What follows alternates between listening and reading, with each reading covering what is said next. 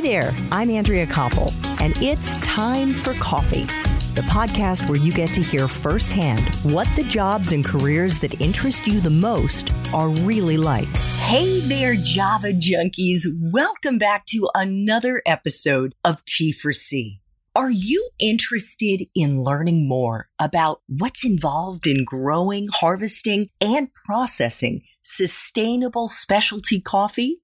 Well, if so, you are in for a treat. This is the episode for you, my friends, because my next guest founded Gold Mountain Coffee Growers in Nicaragua in 2007 as a social enterprise to help connect small and medium-sized coffee farms in Nicaragua with coffee roasters in the U.S., Canada, and Europe. But before I introduce you to Ben Weiner, I want to make sure you've signed up for the Java Junkies Journal. That's T4C's weekly newsletter that comes out on Mondays, and it has unique insights into dozens of different industries from the professionals like Ben who are working in them. Just head over to the Time for Coffee website at time4coffee.org, and the sign-up box is right there. Now, my coffee lovers, please grab your mug and take a chug of your favorite caffeinated beverage, because it's time for another caffeinated career conversation. And my guest is Ben Weiner, the founder, president, and CEO of Gold Mountain Coffee Growers, a direct trade social enterprise that actually connects the farmers of exquisite specialty coffees in Nicaragua with roasters around the world. Ben founded Gold Mountain Coffee Growers in 2007 to try to cut out the middlemen, thereby increasing prices for farmers by up to 100%. As part of his social entrepreneurial endeavors, Ben has carried out a whole bunch of economic empowerment activities, and we are going to learn about them a little bit later. Earlier in his career from 2008 to 2013, Ben served as a legislative assistant to U.S. Senator Sheldon Whitehouse. He's a Democrat from Rhode Island, and he advised the senator on U.S. foreign policy.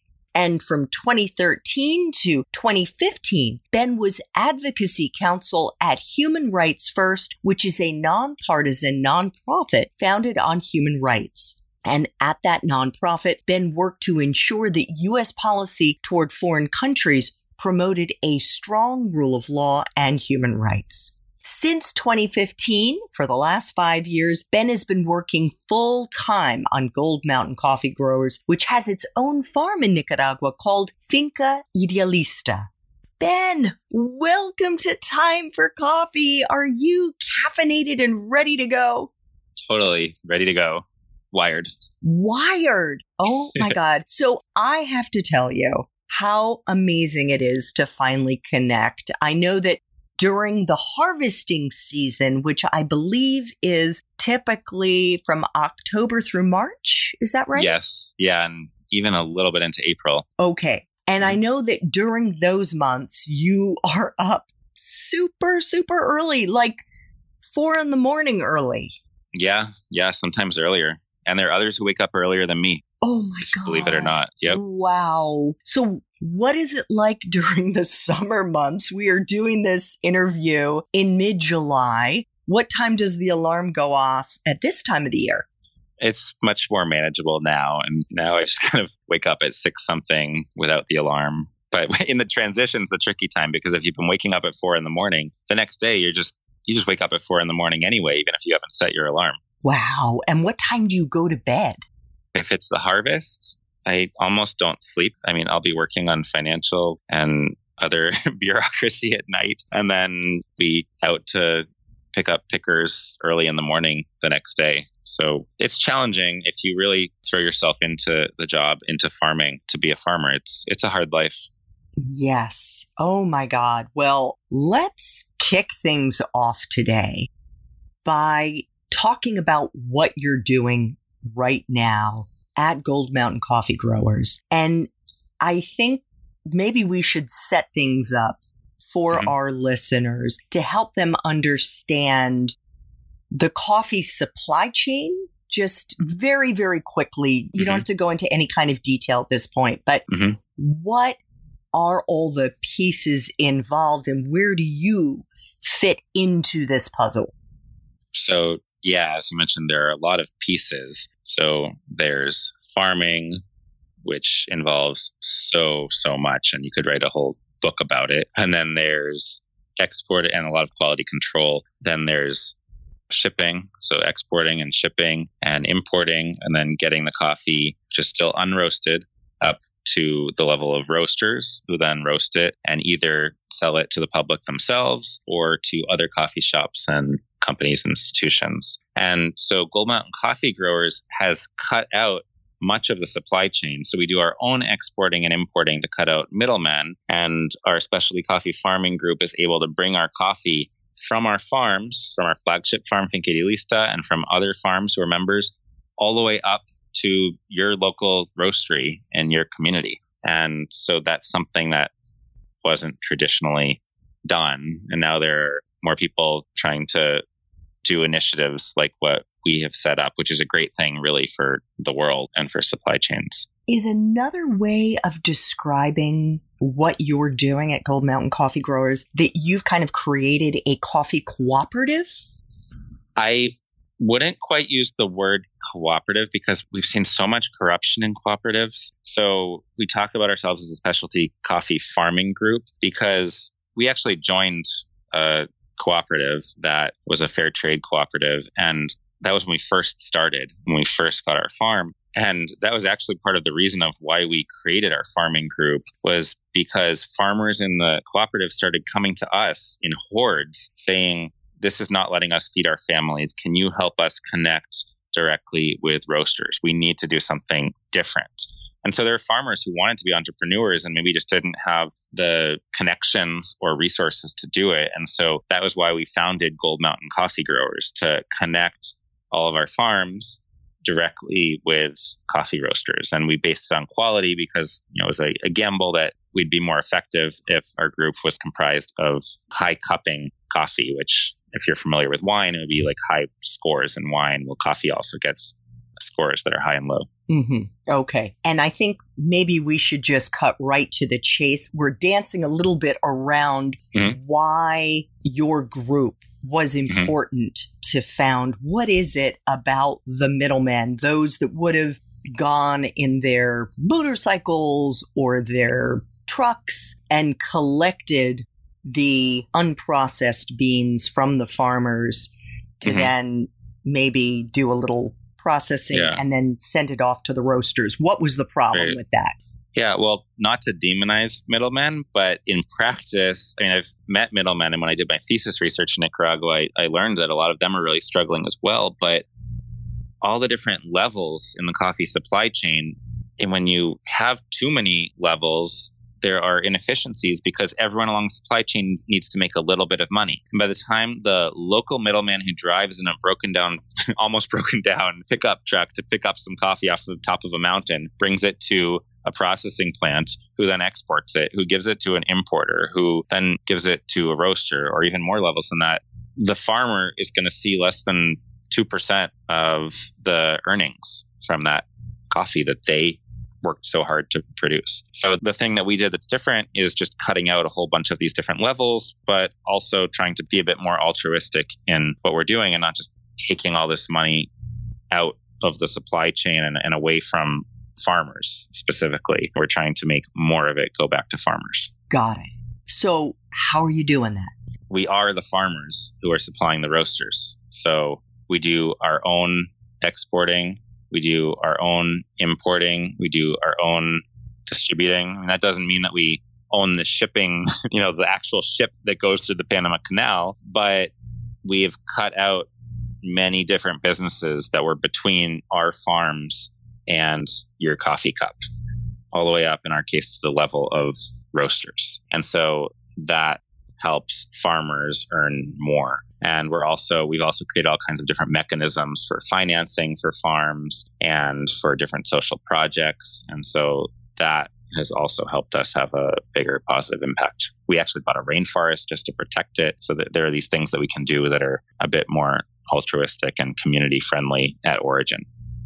You what? You bought a rainforest? How did you do that? It was there next to our farm, and many coffee farms will say, oh, we protect this little corner for nature. But in our case, and really they've chopped down a lot of trees, unfortunately. There are a lot of evil sides to agriculture. And in our case, we didn't chop down trees to be farming coffee. We bought empty land. And then we also bought forested land next to our farm separately later on, just to protect it. And we patrol it with security guards to prevent deforestation, to prevent poaching. There are endangered three-toed sloths in there. There are all kinds of frogs that come out and hop around on our coffee trees as well. And it's also a water source for communities down below. There's no question, little by little, it was starting to be chopped down. And there are other neighbors who have chopped down lots of forests, and it breaks our hearts, walking and driving past those areas that not too long ago were lush forests. So yeah, we bought a rainforest just to protect it. Amazing. So how many farmers are there in Gold Mountain Coffee Growers? And what do you do actually to help them make more money?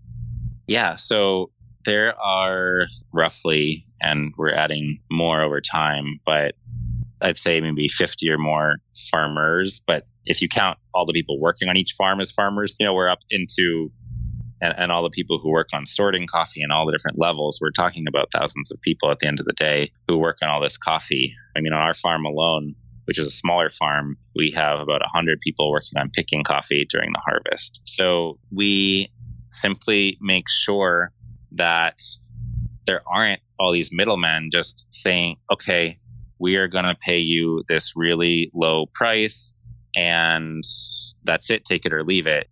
We're working together to get our quality up so that roasters will pay us more so that farmers can earn more. So yes, farmers are earning more money, but there's more than that. It's also access to finance. So in Nicaragua, there are loan sharks where, let's say that you're a farmer and you need money, you might go out and get a loan. And in practice, that loan ends up being at 100% yearly interest.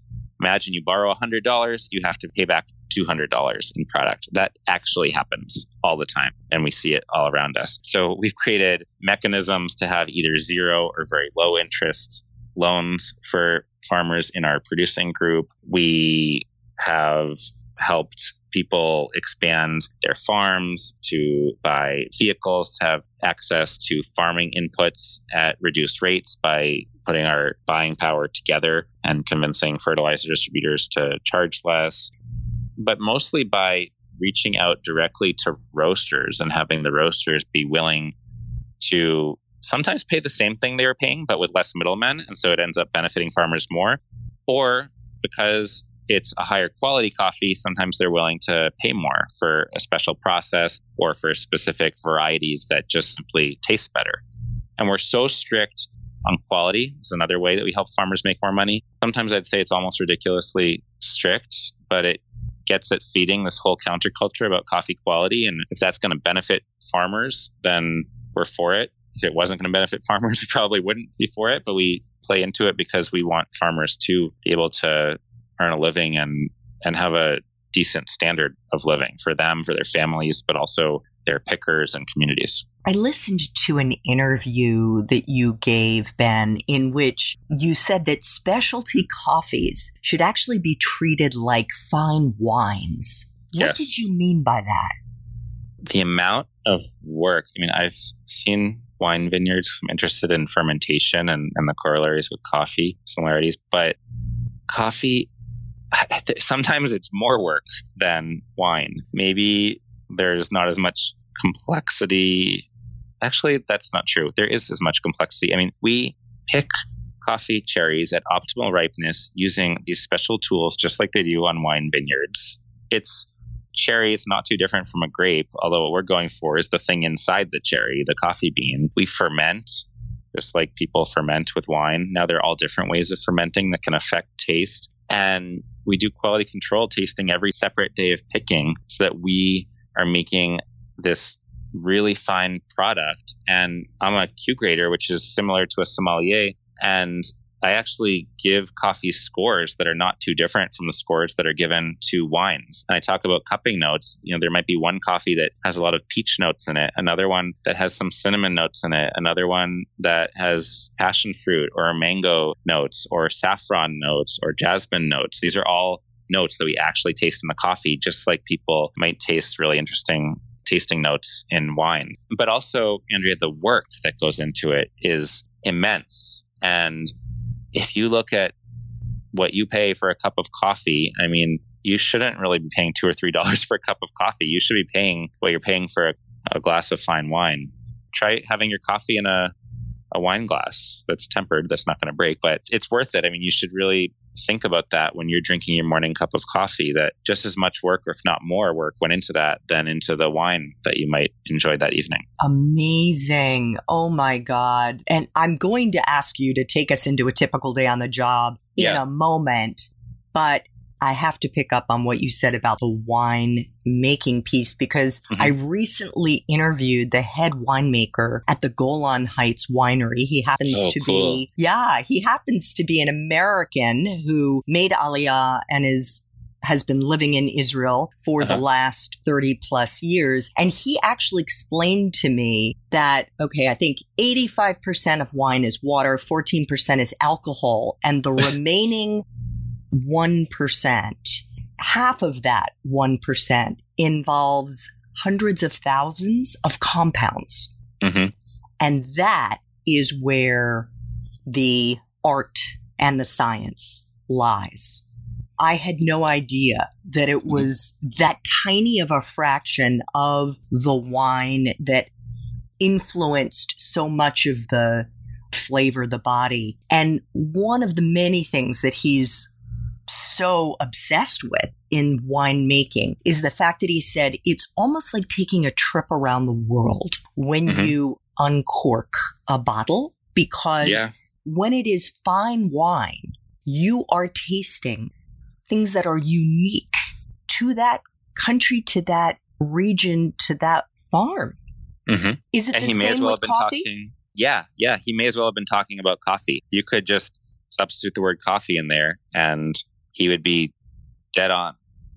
You could be tasting a fine Pacamara natural process from our farm or from other farms in our farming group, or you could be tasting a geisha, and then the Pacamara might taste like blackberries and raspberries and strawberries and apples and all these things. And you could be tasting a geisha, which is another variety that tastes like jasmine oftentimes, and it's very tea-like. And you could be tasting coffee from Kenya that might have this wonderful white grape-like taste to it. So you can travel all around the world right at your morning breakfast table. Incredible. Oh my God. I read, and I think it was on your website, that a typical coffee tree, when it's mature, and it takes a minimum of 3 years, but really up to 5 years for that to happen, only produces 1 to 1.5 pounds of coffee, and that harvests are only once a year. Yes, it's an awfully hard profession to be a coffee farmer. And when I first started researching coffee, people said to me, you do not go into this to be rich. And there was a actually more wealthy farmer driving me around telling me about coffee. And he was talking to me about all the difficulties and what they had to do to be able to farm coffee. And it's pretty ridiculous. 5 years you'd be growing coffee if you started from zero without any income. And the income after the third year, you might have a tiny little crop. But we're talking, maybe you've spent, depending on your scale, at least thousands of dollars, even if you're pretty small. And maybe you'll make a few hundred back in that third year. And in the fourth year, maybe you'll make a little bit more, but then it won't be until the fifth year that you're really earning. And even then, if you're not directly connected with markets and have something special, then you're just subsisting. So it's very hard to be a coffee farmer. Why are the roasters not in the country where the coffee is grown? So obviously there are some local roasters, but for the most part, roasters or coffee shops or coffee connoisseurs want coffee that tastes good. And coffee, after you roast it, about a month after you roast it, it really is starting to fall off and not taste as good. It tastes stale. So that's why you'd have to be express shipping it. And that's very expensive. So it just doesn't make that much economic sense. And so most people are bringing it to destination countries and then roasting it so it's fresh.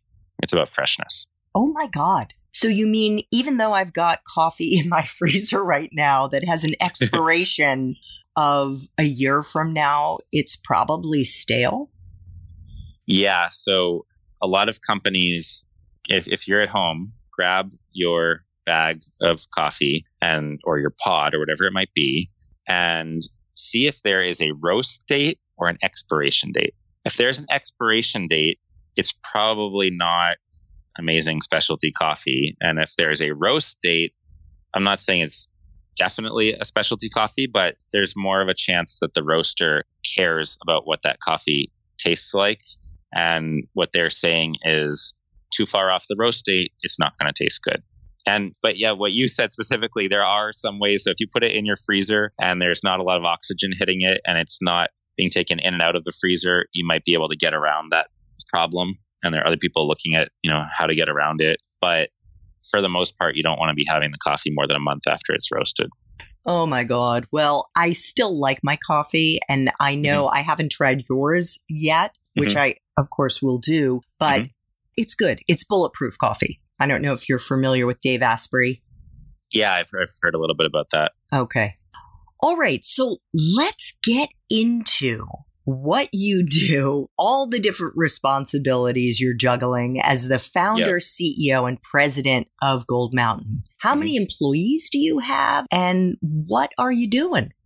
Yeah, so we have a much lighter footprint in the U.S. than in Nicaragua. So in the U.S., it's just a few people who are working on logistics and moving coffee around and helping tell the story about what we do. But in Nicaragua, that's where we are, because we're a group of farmers in Nicaragua. So we are anywhere from, during the off season, the staff of our farming group is anywhere from about, 15 to 20 people. But then when it's the harvest season, all of a sudden we are ramped up to, it could be 100 people working between picking and washing and doing other things just on our farm alone. And then on every other farm in our group, it could be anywhere from 10 up to 100 people. And then we have people sorting the coffee, which could be up to about 80 people. We have managers. We like to promote the role of women because it's a very macho, male-dominated society. So our highest up managers are female, and they'll be supervising everything that's going on. And then we have other levels of supervisors who are traveling out around the mountains, making sure that there's quality going on. And then my job is to just hike, drive, walk around and make sure that everything is in line. I do a lot of quality control work still, tasting every single day of picking. And I'm looking around at, are we growing, picking, sorting, depulping, fermenting, washing, drying, doing more sorting, packing? Are we doing all that well? Are there any new efficiencies that we have to be coming up with, or is there problem solving to go on? So it's quite the dynamic job and life, and there really aren't 2 days that are exactly the same. Well, I was just going to ask you, could you take us into a typical day, maybe during the harvesting season? Yeah. And then now in the off season?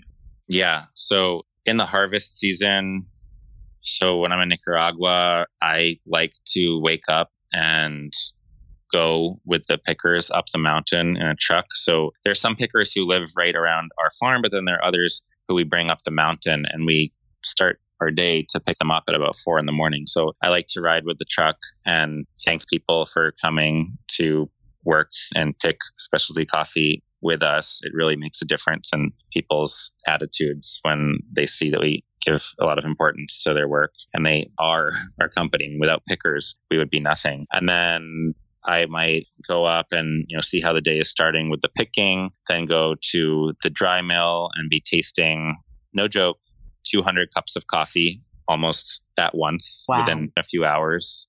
And there's this whole cupping protocol, which is quality control. And then I'll walk around and see, are we drying the coffee the way that it needs to be done? Are we storing it the right way? And probably somewhere in all that, a roaster will call me and talk to them about what certain coffee might be good for different purposes that they have in their business. And maybe we're doing some social media work and coordinating with our team. I mean, there's just so much going on. Another day, I might be hiking out where a truck can't drive to meet a new farmer and tell them about how our farming group works, and maybe accompanying their coffee out to the main road on horseback, the coffee on horseback, and us walking because we can't carry that much coffee that far because they're so far off the beaten path. Yeah, there really aren't typical days.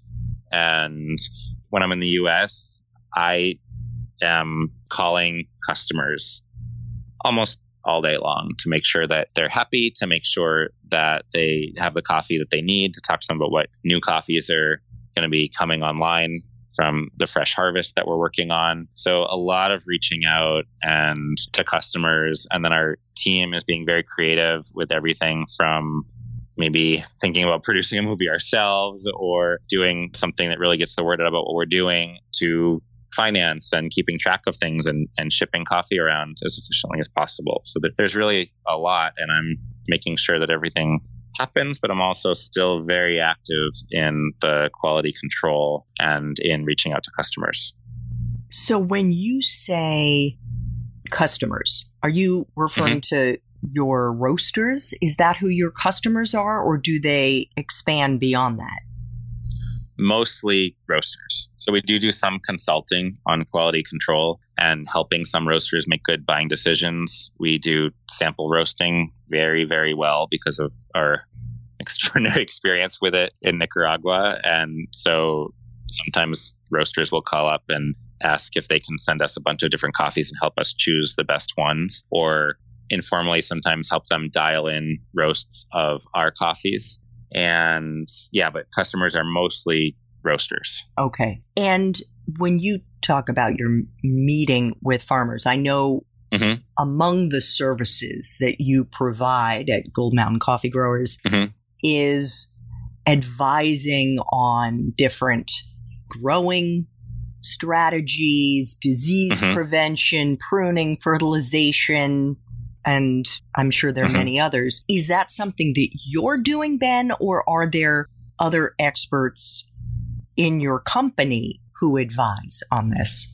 To some extent, me, but more different experts in our company. So, I mean, I've been there for a while, but there are people working within Gold Mountain. I mean, first of all, Gold Mountain, they're farmers, so we're made up of farmers. But then we have quality control staff. And so that quality control staff, I mean, since they were the first day they were born, they were probably even born on a coffee farm, if not the local hospital. And so they've grown up in that environment, and they have more experience in many cases than an agronomist with a doctorate degree in coffee diseases, because they've seen and experienced and lived how coffee growing works and what doesn't, and creative solutions in coffee farming. So, and then some people have high degrees and some don't in our farming group. So yeah, it's definitely a group effort, providing lots of advice, also providing a bunch of financial advice, because it's hard to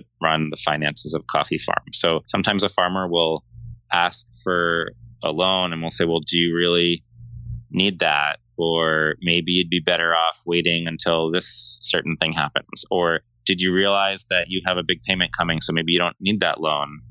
And while it would result in interest for our group that then goes back into a pot of bigger loans for everyone, maybe you don't need loans. Maybe there's a way to get around it. Or have you thought about doing this other way of fertilizing to get a little bit more bang for your efforts? And so that there's a lot of advice that we give. But then at the same time, we're a group of farmers and we do learn from each other. And so it's kind of this whole circle of learning and experimenting, because the coffee farming world is just, you never stop learning in it. It's quite incredible. Yeah, it sounds fascinating. I have a couple of questions related, one to sustainability, because I know that's super important to you, Yes. the way that you are farming. And then the second being profitability. And I know that this is a social enterprise. You're not about making a ton of money to get rich. It's really about enriching the community where you are working. But clearly you're doing well enough that you bought a rainforest next door. Yep. So, I mean, that was a stretch to do that, but we thought it was also the right thing to do. So sustainability, there's environmental, but also economic sustainability. So you're hitting the nail on the head by mentioning those two in the same breath. So sustainability, we believe in protecting the environment, and it's not something that we're forced to do, but it's something that we see that there are so many people chopping down rainforests. And so we bought a rainforest just to protect it with income from coffee sales, and wasn't an easy thing to do that. But when roasters get our coffee, they know that these are the kinds of initiatives that they're putting their money behind, on top of it being great coffee. And in terms of profitability and how we achieve that, I mean, it wasn't something that was easy, and we'd still like to be more profitable. I mean, the supply chain, despite all the work that we do and putting more value, it's still very challenging because it's hard to produce specialty coffee and have low costs. I mean, it does take more effort and more money and people doing so many different things and processes to have a coffee come out tasting awesome. So a lot of that we've achieved by cutting out middlemen and by having incredible coffee. I mean, we won, or not, we didn't win. Roasters won 27 medals last year alone in roasting competitions using our coffee. They also got above 90-point scores in Coffee Review, which is probably similar to Wine Spectator or something along those lines in terms of judging the quality of coffees. And in terms of sustainability, we won a few years back now, we won the Specialty Coffee Association of Europe's Excellence Award for Sustainability for our work on not just buying a rainforest, but also what we do in terms of economic sustainability for whole communities. So it's why we exist. And at the same time, it's really challenging and forces us to continue to be entrepreneurial so that we can keep achieving as much economic and environmental sustainability as possible.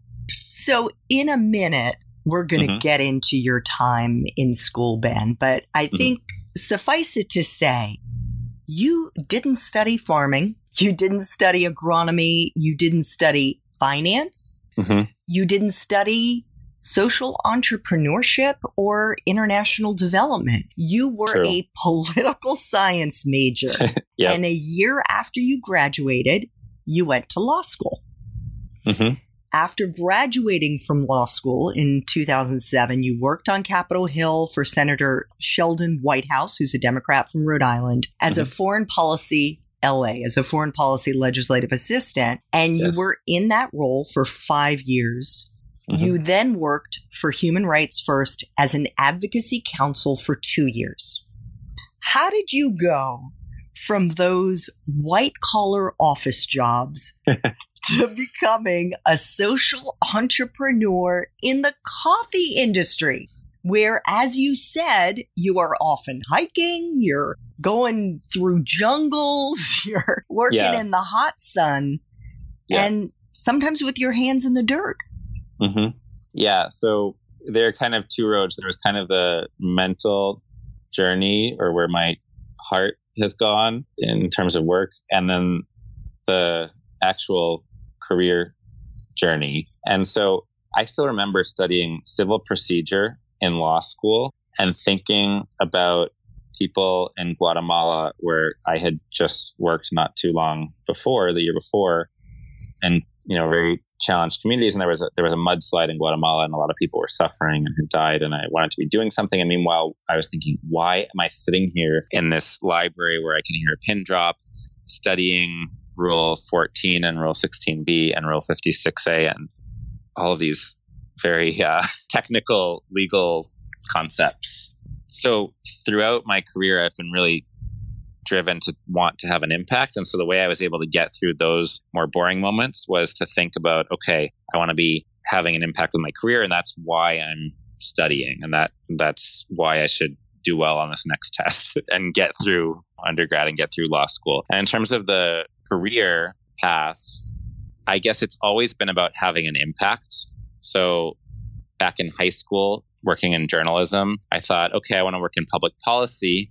That'll be my next step because I want to be doing more than just, obviously, I put a huge value on journalism. And I think that it's important to get the word out about changes that have to happen. But then I kept seeing this limit of, okay, I'm putting all these articles in our town newspaper, but things aren't changing. You have to actually work on the policy side to change them. So then I thought, okay, I'm going to do poli-sci so I can get maybe even law school after that. And then in undergrad, I remember thinking, okay, I'm going to work on domestic policy and education. That's important. But then I went on these trips during, we called it alternative spring break. I went to the Dominican Republic and some other trips, and I saw all these ways that I thought I could be changing things internationally on an even bigger scale. And then I interned in college for Congressman Gebhardt in Missouri. And I started seeing, okay, I could be having a big effect. And people said you should go to law school. So I did.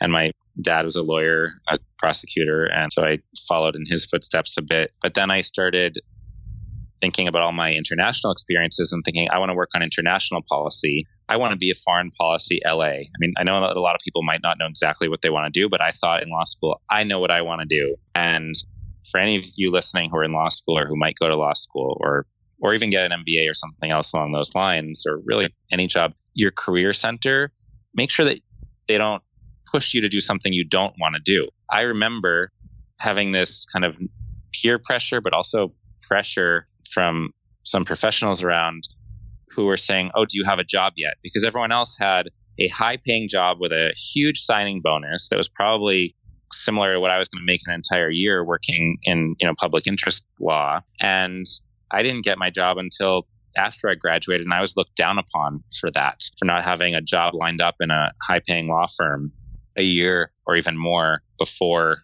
graduating. So have faith in yourself and in what you want to do and pursue your dreams and make sure that you do seek out jobs that are going to be meaningful to you. And then after law school, I just really hit the ground running with a career search and searched all over the Hill and started planning to move to DC. And then that was actually when I got this job, and I was so elated to have it. And then I worked a lot on international policy. And then after that, I started thinking, okay, I want to have a direct impact. I'm going to get back into human rights. And so I started working on human rights. All the while with this, I had bought a coffee farm and it was kind of a hobby, and Gold Mountain Coffee Growers was growing because we did have awesome quality and we were doing a lot of great things, but I was just not sleeping at night, doing a lot of work, making that function at the same time.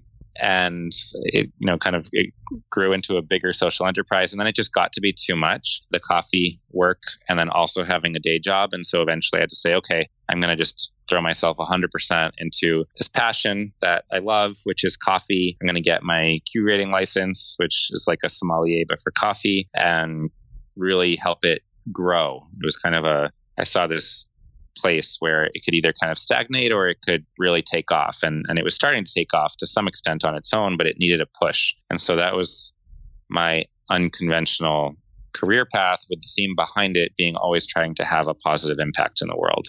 That's my motivation. So thank you so much for sharing that. But you just kind of slipped in there at the end about how you had bought a coffee farm. Yes. So how the heck did that come about? And how did you get Gold Mountain off the ground before you got your Q license? Did you know anything about coffee? I mean, why did you buy a coffee farm?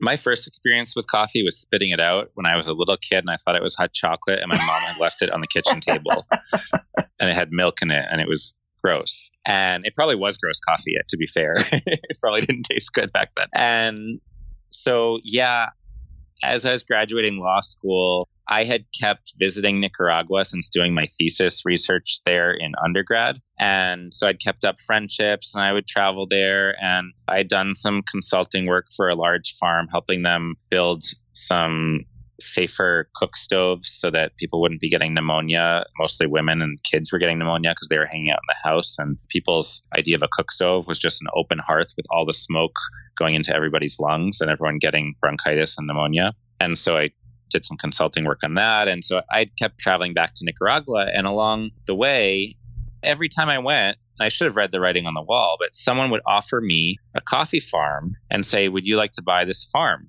And I kept saying, no, that's crazy. And then even back then, before I had bought a farm, people started saying, can you help connect us with markets? And I was starting to see, okay, wait, there are some challenges here. And so maybe I should have put two and two together and not bought a coffee farm because it's a losing proposition economically. But I did buy a coffee farm, and I still have some old files on my computer about how coffee is going to fund education and we're going to make a difference through coffee in the education world in Nicaragua. But I realized, okay, if this coffee is all sold locally in Nicaragua, I mean, I had friends helping farm it and take care of it. And so first of all, there was corruption. Second of all, there was selling it for below production cost is the way that most people sell their coffee at far too many coffee origins and far too many situations. And many people don't even realize that they're subsisting off their beans and they're subsidizing the coffee world by selling below production costs. And so it was really a losing proposition. So I, even back then, just used some of my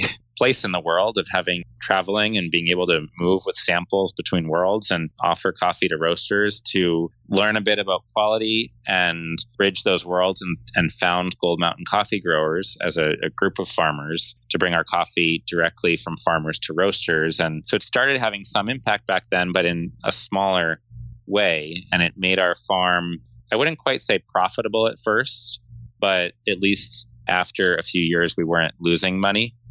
And then that was just, a hobby that I kept going mostly at night and during vacations, to be honest. It was a passion project. Yeah, it was. And I had to learn about coffee and become an expert because of this. So it was about the people and about the environment, about the impact. And that was what I realized, I need to be able to talk this talk, but really understand it deeply. And now I can taste coffee and probably tell you what was wrong with the tree because of the way it's tasting. Incredible. So let's flash back really, really quickly to when you were in college. You went to Washington University in St. Louis, Missouri. And as I mentioned, you got your BA, magna cum laude, in political science. Mm-hmm. Did you know what you were going to do with that degree when you graduated, Ben? I had listened to a lot of advice from a lot of people, and I had done an internship in Congressman Gephardt's office. I'd done an internship in Senator Ted Kennedy's office. And a lot of people had said, get a little bit of experience and then go to law school. Most people do at least a year so that they have some life experience before they jump right into law school, because law school is pretty heavy on the books and you don't want to burn out. So I more or less knew, okay, I'm going to do something, and then I'm going to go to law school, and then I want to work in public policy. And I more or less had it pretty clear. But I didn't think I was going to get into doing coffee full time a little bit later in my career, after 7.5 years after graduating law school. But that is what ended up happening. My very clear career path took a turn a bunch of years after I started working. Yeah, clearly. Yes.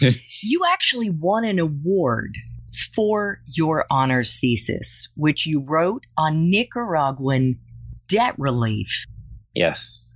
Do you remember enough about that thesis to give us the headline? I'm just curious. Did it plant a seed in your brain that was actually germinating then for a number of years about how you might help Nicaragua economically? Yeah, it showed me, doing the research for it taught me a lot about how Nicaragua's economy works and how a lot of economies in the developing world work by interviewing so many people. And it gave me the opportunity to say, I'm a student. Can I go in and interview the chief economist of the Central Bank of Nicaragua? And they would say, okay.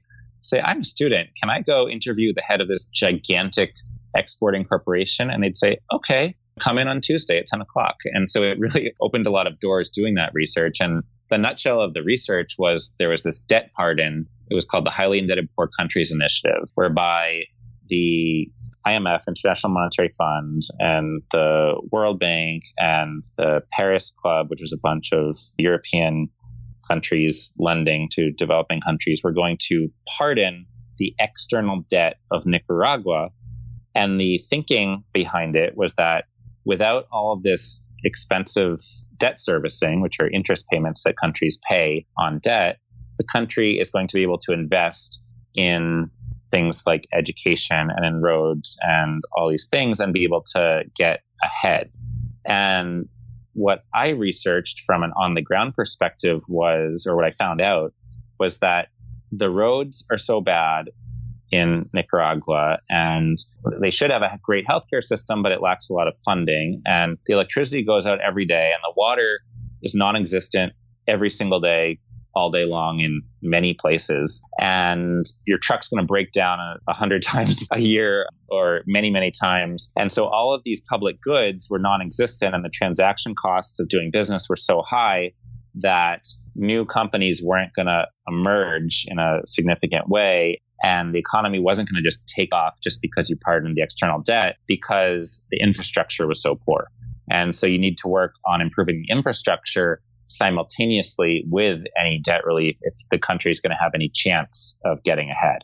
You can't just look at the books and just at the economics. You have to look at what's actually happening on the ground. And so that did plant a seed to ways in which I could actually do something that would have an impact. And I saw that just improve the road of the mountain where our farm is, and all of a sudden there'd be more economic activity. And I saw that happening, and I saw, okay, well, maybe we can make some more market linkages and make some more connections between people and do a lot of good. And so that let me know I wanted to work more on international policy rather than just domestic, to have this. I saw that in Nicaragua, with a little bit of investment, you could have a lot of impact. And then that later on, led to me working in the Senate and then branching off into coffee eventually. Incredible. What do you think you learned in those various internships that you alluded to, and the years that you spent on the Hill working for Senator Whitehouse, among others, that you've taken with you into Gold Mountain? I learned that there are so many systems that need fixing, whether it be in U.S. foreign assistance so that it can be more effective, whether it be in military waste. I mean, part of a little working group of a few Senate staffers, and we cut out hundreds of millions of dollars of military waste just by asking some questions. The fact of it was incredible. And then when I was an intern in Congressman Gephardt's office, I was tasked with a few projects where just my making some inquiries about a certain topic would do good in the world. And so I learned in not just there, but also in internships with CBS News in Boston and my local newspaper, my town newspaper in high school, that there are so many systems that need to be fixed. And if you just look at the world with how can I improve the ways in which we do things, so that could be that you invent something, or it could mean that you come up with a better way of running something, then you can really, it could have monetary rewards, but it could also have very positive social and environmental rewards for all of us. So that's what I learned in many, many different extracurricular activities and internships. I would encourage people to have as many of them as they can. I almost became a junkie in high school of extracurricular activities. And I think it taught me maybe just as much as college did. I'm not saying college wasn't important also, but I learned so much in all those experiences. Fantastic. So I have two final time for coffee questions for you, Ben. Yeah. Could you share a time in your professional life when you struggled? Maybe you even crashed and burned. I know I have. But most importantly, how you persevered, and if there was a lesson that you learned in the process. Yes. So we were starting out as this farming group, and just imagine you have not just the coffee from your farm, but that's actually a small part of what was our first shipping container of 280 bags of coffee, each weighing 152 pounds. I think it's, to do the math, I think it's 42,000 something pounds of coffee for farmers. And you were organizing, putting it into a container. And we had a very well-known big importer who prides himself on supporting farmers, was going to take this coffee, and they had tasted it and they had done all kinds of quality control with us. They had seen it and they said, this coffee is outstanding. And meanwhile, the coffee economy is a very difficult one. And so in the 90s, the price of coffee was below $1. We're almost back there again. But in the middle term, there was a time when it actually was above $3, and the price of coffee at that time was very high. And this company was going to buy it for, I think, $4.50 a pound. That was a very, very, very high price at the time. And we were about to ship the coffee, and we had signed contracts to sell this coffee to this big importer. And the price of coffee crashed. And this is right as we're sending pre-shipment samples, because the contract says you have to send samples and they have to be approved. And if there's a dispute, it's going to be settled by the Green Coffee Association, which is located in the US. And they said, you know what? This coffee just doesn't taste good. And I said, what do you mean it doesn't taste good? This isn't just one coffee. This is 20 different farmers' coffee. How could it possibly be that every single one of them doesn't taste good? And yeah, this just isn't what we were cupping earlier. And I said, are you kidding me? And so I started asking professionals in Nicaragua, asking professionals in the US what could be going on. I sent samples out to a lot of different people asking for advice. They said, this coffee is outstanding, is what everyone else was telling us. This is incredible. What's happening is they don't want to get stuck with expensive coffee because the price of coffee just crashed, and they're completely screwing you over. And I thought, oh my goodness. I mean, I put my own money into making Gold Mountain Coffee Growers be able to have funding to start. And I'm about to not only fail all these farmers, but fail myself and my family. And this is going to be horrible. So it was going to be a big crash and burn moment. And so what I started doing was every single night writing to every single roaster I could find, and, taking a lunch break or a vacation every public holiday and just calling roasters from morning to night with a set plan of all the ones I was going to call, so I could just bang out all these calls. And I was able to find roasters to buy the coffee. They loved it. And we said, we're never going to work with that importer that lacks scruples again. And we're going to our model is going to be working with roasters, because we can't get screwed over like this again. And it made us much stronger. And that was really what set Gold Mountain Coffee Growers apart, because then the roasters started getting to know us and they asked for more coffee the next year, and we started growing by word of mouth. That was a scary, very, very, very scary time. And we almost went bankrupt and failed, but we were able to turn it around through very, very hard work and perseverance. I was just going to say, through your hustle and refusing to give up. Yeah, if you just think about all of these families who, many of them had been living in abject poverty, and we're trying to help them turn their own lives around by connecting with markets. And meanwhile, we'd put all our eggs in one basket, and that was a mistake. And that basket was about to fail us and have the bottom just fall right out. Oh my gosh. So I should probably ask you, where is the coffee market now during the coronavirus? How has it been impacted by this?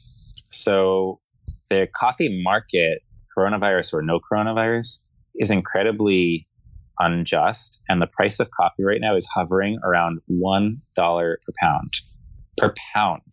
So you go into a coffee shop and you buy one cup of coffee, and that costs more than the entire pound of coffee that coffee can be bought for on the international market. So that's incredibly unjust. And that would be a whole other interview topic, but people can read it, but just Google the C market. Is the C market fair to coffee? And you can go learn more about that.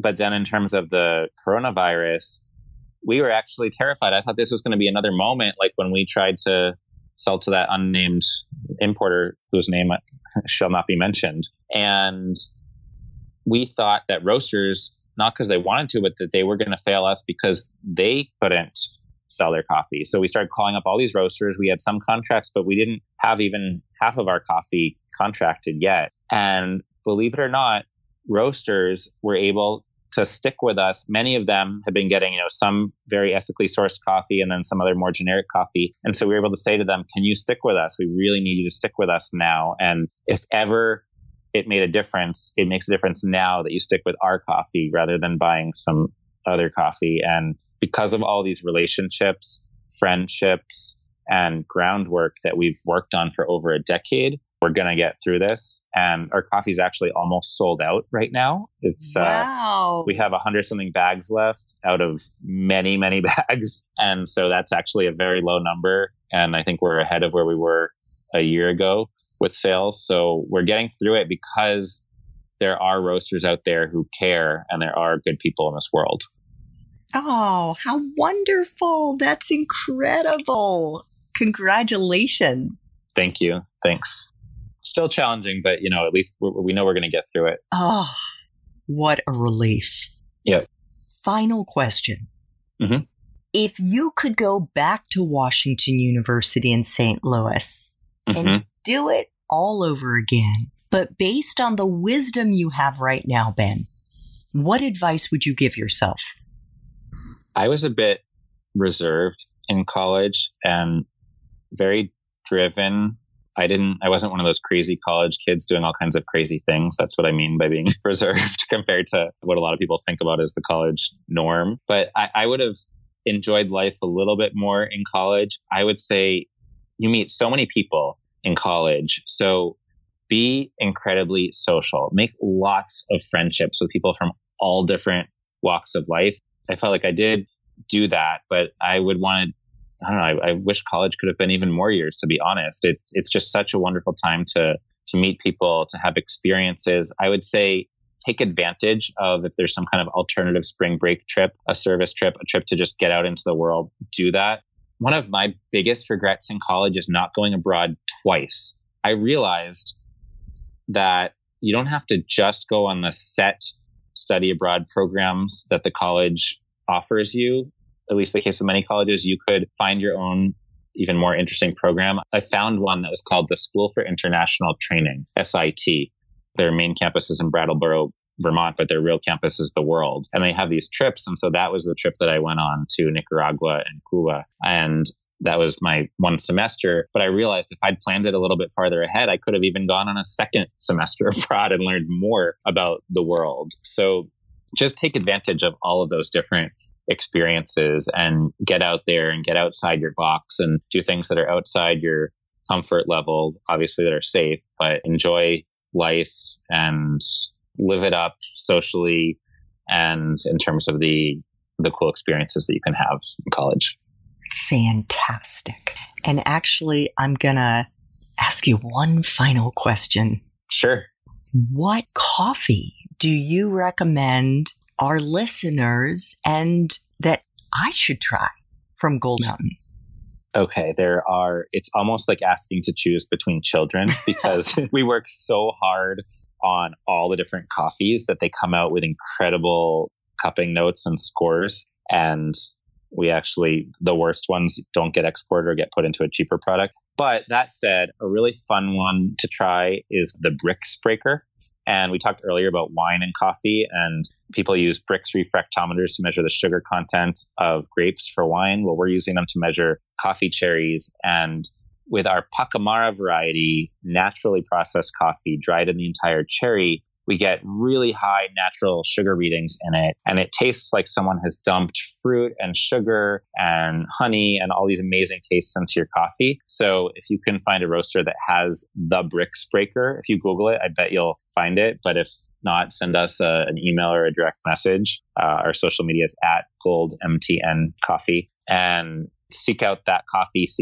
I love our natural processed coffees. Another one's the Tropical Fruit Symphony, but also our washed coffees. It depends on your mood, really. But if I had to say, okay, have a really different experience with one, the Brix Breaker is really different. It's won some gold medals for people in competitions. Oh, incredible. And I guess to clarify, we can't buy, like the average consumer can't buy directly from Gold Mountain? Because first of all, it hasn't been roasted. We need to buy it from a roastery in the US or Canada or Europe.